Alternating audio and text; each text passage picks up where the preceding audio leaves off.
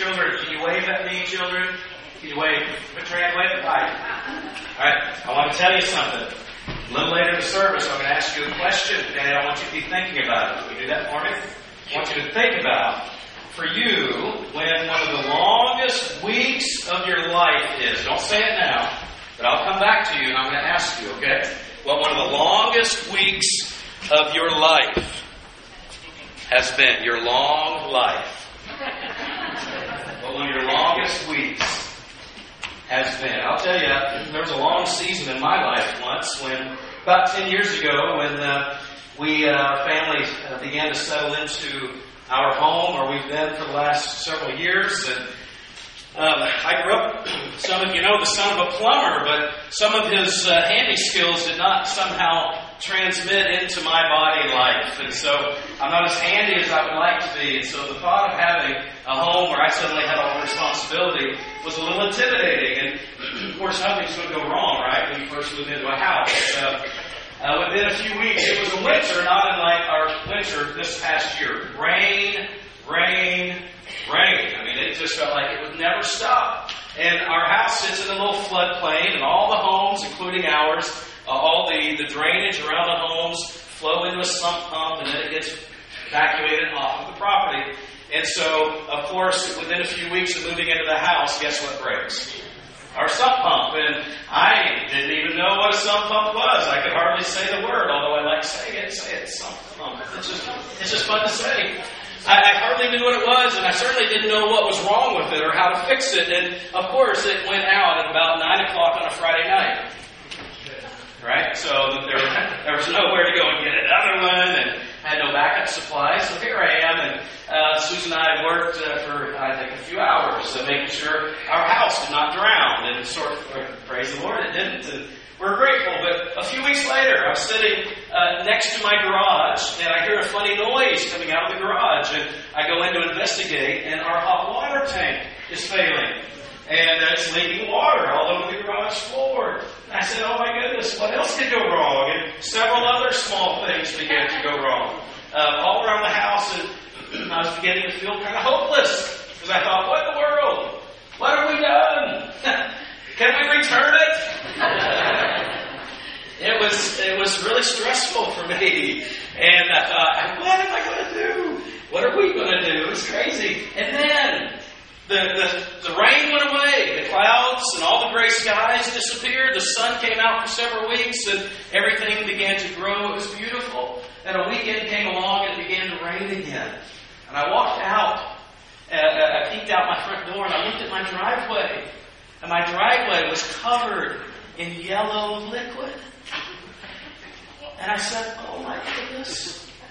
The paint is washing off of my house because this yellow liquid was the exact same color as our house paint.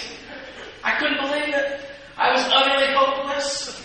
I went out to investigate because I said, how in the world is the thing that's supposed to protect your home? How is it washing off of my home? And I realized that it was the pollen that had been blowing. Had settled into the cracks of our driveway unnoticed, but when the rains came, it lifted it up, and at my angle with the light, and it looked like it was just yellow paint. How stupid am I? Very stupid. But I was pretty hopeless, and I didn't know quite where to turn. Have you ever felt hopeless in your life? I mean, just a season, maybe silly things. If you're like me, you like technology, but when technology stops working for you, you can feel rather hopeless. You may have a work deadline, and suddenly your computer stops, right? Or a school deadline, and the one thing you need stops working for you. It drives you crazy. You can feel hopeless. I read this morning that social media, for those of you who woke up and rolled out of bed this morning, the first thing you wanted to do was open Instagram or Facebook or even shoot out a WhatsApp, that apparently there was a global outage or something and affected a lot of people. And I know some of you might have felt hopeless even this morning, disconnected from your social world. Perhaps like our house that I thought was literally washing down the drain, this investment that might have been the cornerstone for our retirement was washing away. Maybe you felt hopeless with a particular investment that suddenly vanishes. Or you go to the doctor and you think you got some minor issue and you find out that it's something much more major, and you feel hopeless in that moment. There was a story of a man who left before the prison of Alcatraz was decommissioned as he was released from that prison after serving 15 years on the rock. He describes going out and watching all the cars whistling by, and suddenly it struck him because he knew that the people in those cars had a destination to which they were going, and he himself had nowhere to go. And he felt hopeless. Hopelessness. The Bible describes hopelessness in this way. It says that hope deferred makes the heart sick. Hope that is not yet fulfilled, and if it lingers unfulfilled for too long, can make our hearts sick. And part of our life in Christ is learning where to look and how to look for hope. Hope that really lasts. Hope that lasts and is available in this life. Hope that carries us into our forever living. Here's what I hope you will take away with you this morning. It's pretty simple. It's up on the wall behind me. Is that when we are feeling hopeless, that we are to look to God, we are to wait for God, and we are to live unto God. And our hope will be renewed. In fact, the second part of that verse in Proverbs chapter 13, it says that hope deferred makes the heart sick, but a longing fulfilled is a tree of life. Isn't that just right? Something you've waited for, something you've needed, something you've hoped for. And it hasn't come, and it hasn't come, and it hasn't come, and you feel demoralized, and you begin to feel heartsick, and then when it's finally fulfilled, you know, the joy that comes with that, and the renewed sense of future and purpose, and you rejoice. That's what Palm Sunday was about. Palm Sunday, that very first Palm Sunday, was about hope. In fact, with the symbols of Jesus riding this donkey, it's kind of a ridiculous scene. Have you ever watched somebody ride a donkey? It's not very smooth. It's not this really cool, big war horse that you think, smoothly galloping and, feeling so chivalrous. You ever watched? Have you ever ridden a donkey? You ever seen somebody ride a donkey? It's ridiculous. You don't know where you're going.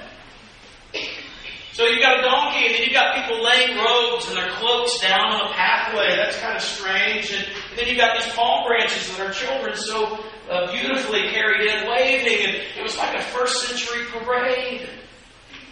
But it was not just a parade to celebrate opening day of baseball. This was a royal procession, is what Palm Sunday was about. It was commemorating when Jesus got on the donkey. It was the same way that King Solomon, when he rode into Jerusalem to be coronated after David as the king of the Jews in that moment. That's exactly the way Solomon entered Jerusalem, and so Jesus comes in the same way. People taking their cloaks off. It was literally like laying out the red carpet for somebody really important coming and waving these palm branches. It was a picture of liberation in the first century.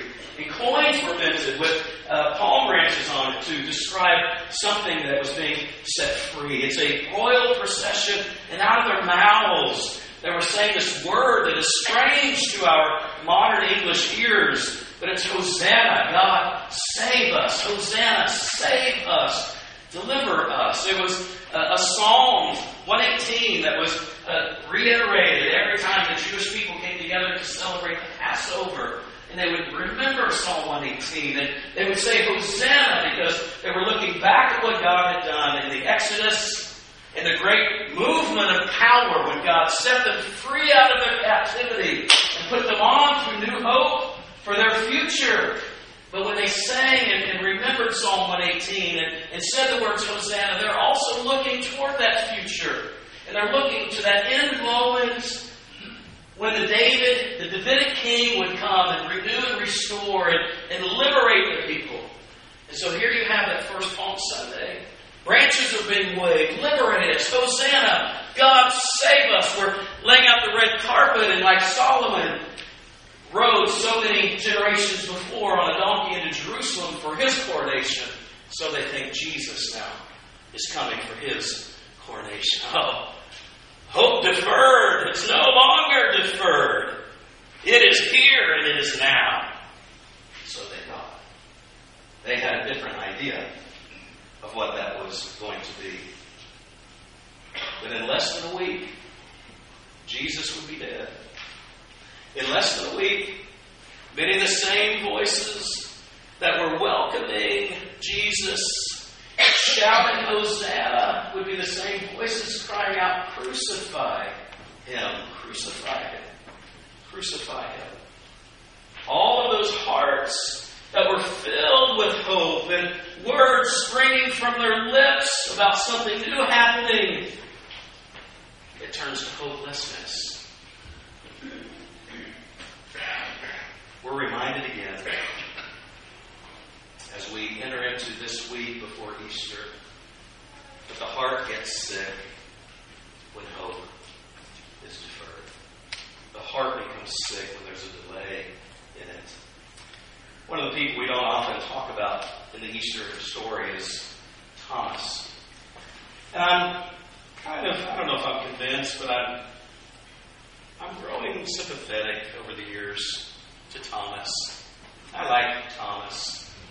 Thomas is not, for me anymore, the whipping boy of the Easter story. Doubting Thomas. I think we see in the story of Thomas a lot of tenderness from Jesus. So what you have in Thomas is a man who is heartsick because his hope has been deferred. His hope is delayed, and he's waiting and waiting and waiting. Have you ever had a long week? Kids, tell me, what for you has been a really long week in your life? Yeah? The week before your birthday. I know, it's crazy.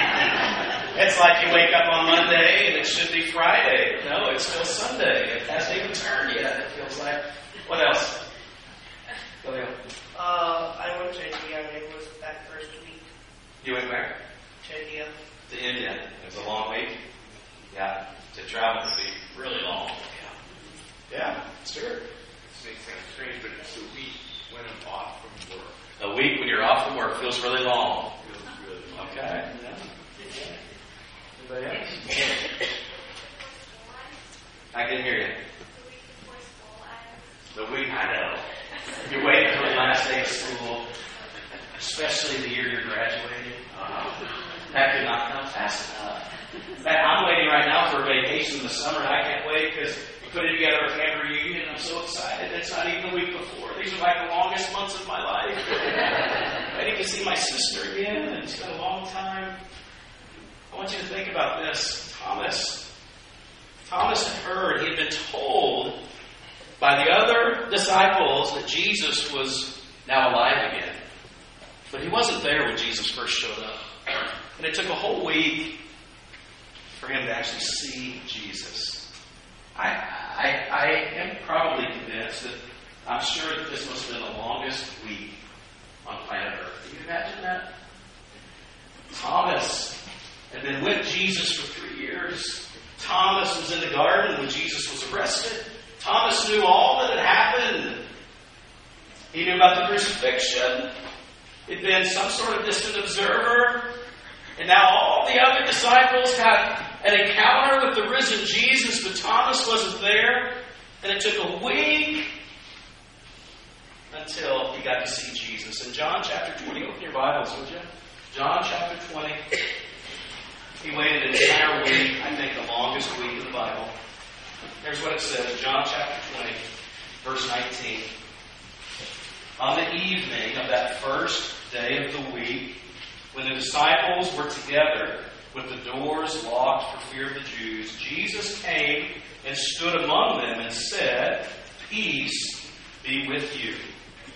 After he said this, he showed them his hands and his side, and the disciples were overjoyed when they saw the Lord. In verse 24, it says, "Now Thomas, called Didymus," Thomas is referred to as the twin. That's what Didymus means. Thomas the twin, one of the 12, He was not with the disciples when Jesus came. So the other disciples told him, "We have seen the Lord." Now let's pause. You ever heard the testimony of somebody? And you believe it's true for them, but you've not experienced it yourself? And so you're like, I don't know. I need to see it. I need to touch it. I've heard people talk about God working in their life, but I've not yet seen it in that same way. And so you reserve your evaluation. Thomas had been told by the other disciples, "We've seen the Lord."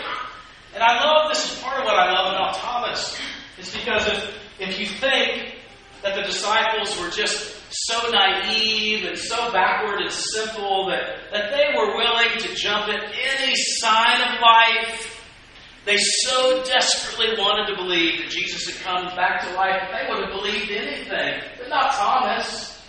Thomas needed a little extra evidence. Thomas needed an extra experience, a personal experience with the Lord.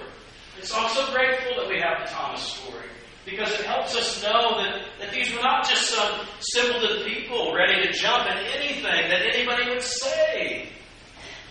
Thomas, he said to them, "Unless I see the nail marks in his hands and put my finger where the nails were and put my hand into his side, I will not believe."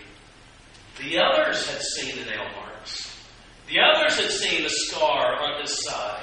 Thomas also wanted to see and to know it could really be true. A week later, can you imagine? Man, I would have been dying.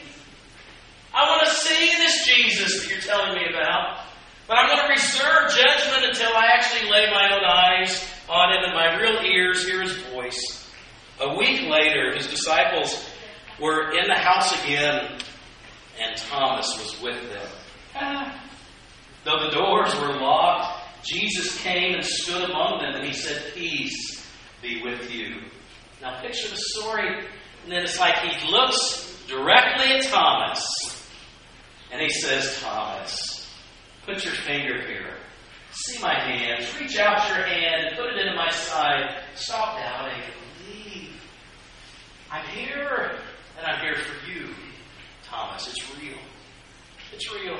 Thomas said to him, "My Lord and my God." Perhaps the culminating verse of the entire Gospel of John. My Lord and my God. Then Jesus told him, "Because you have seen me, you have believed. Blessed are those who have not seen and yet have believed." Who might such people be? I'm looking at you. Blessed are those who have not seen and yet believe. We're going to talk about that a little bit more next week as we look at 1 Peter chapter 1. When the Bible describes how we have been born into a living hope. And then one of my favorite all-time Bible verses is that though we do not see him, we believe in him. And even though we don't see him now, we are filled with an inexpressible and glorious joy. Next week.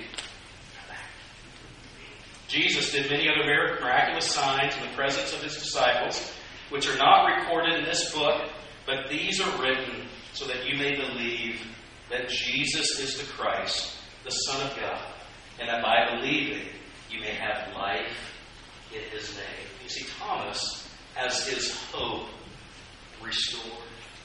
Hope deferred makes the heart sick, but a longing fulfilled is a tree of life. When we are wrapped in hopelessness, we are reminded to look to God. When we are faced with what seems to be a dead end, we are called to wait on God. When we encounter and enter into a season that maybe is long in the coming of fulfillment, we are to be people who continue to live unto God. In Psalm 42, I'm going to end with this. We're reminded that just like the deer pants for streams of living water, the psalm poet says, so our soul pants for you. My soul thirsts for God, for the living God. When can I go and meet with Him? And at the end of Psalm 42, it says, why are you downcast, O my soul? Why so disturbed within me? Put your hope in God, for I will yet praise Him, my Savior and my God. When we need hope renewed, we're to be people who turn to God, people who wait on God, and people who live our lives every day. Until that hope is fulfilled, we live our lives unto the living. Father, we thank you for this morning. We thank you for the reminder of where our hope is. Because our hope is founded in the resurrection of Jesus. Our hope is not founded in an idea. Our hope is not founded on some form of a utopian future. Our hope is founded in the historical fact of Jesus coming back to life from the dead. Thomas, for those of us who struggle, perhaps with doubt, you're not afraid of doubt, God. You welcome our doubts as we are true seekers and inquisitive people. And so as we come with perhaps our doubts today, the questions that linger, the curiosities as to why this thing I've needed in my life has not yet transpired, and my heart has grown sick, and my hope is waning. God, we pray that you would come and restore our hope, that you would help us to again today to set our hope in you. And we do that not just because Easter is some fancy tale that turned out really neat or had a happy ending. No, it's because Jesus came back to life again.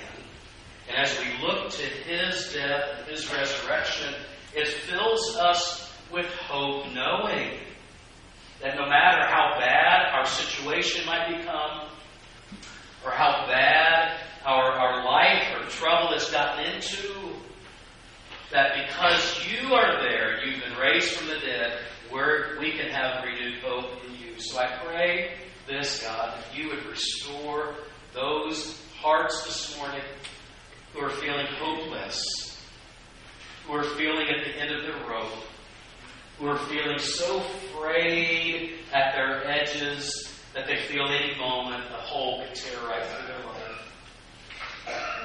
So I lift them up to you. And I pray that in this moment you would minister to them and you would speak over them and that you would remind them that it is true that you have risen from the dead.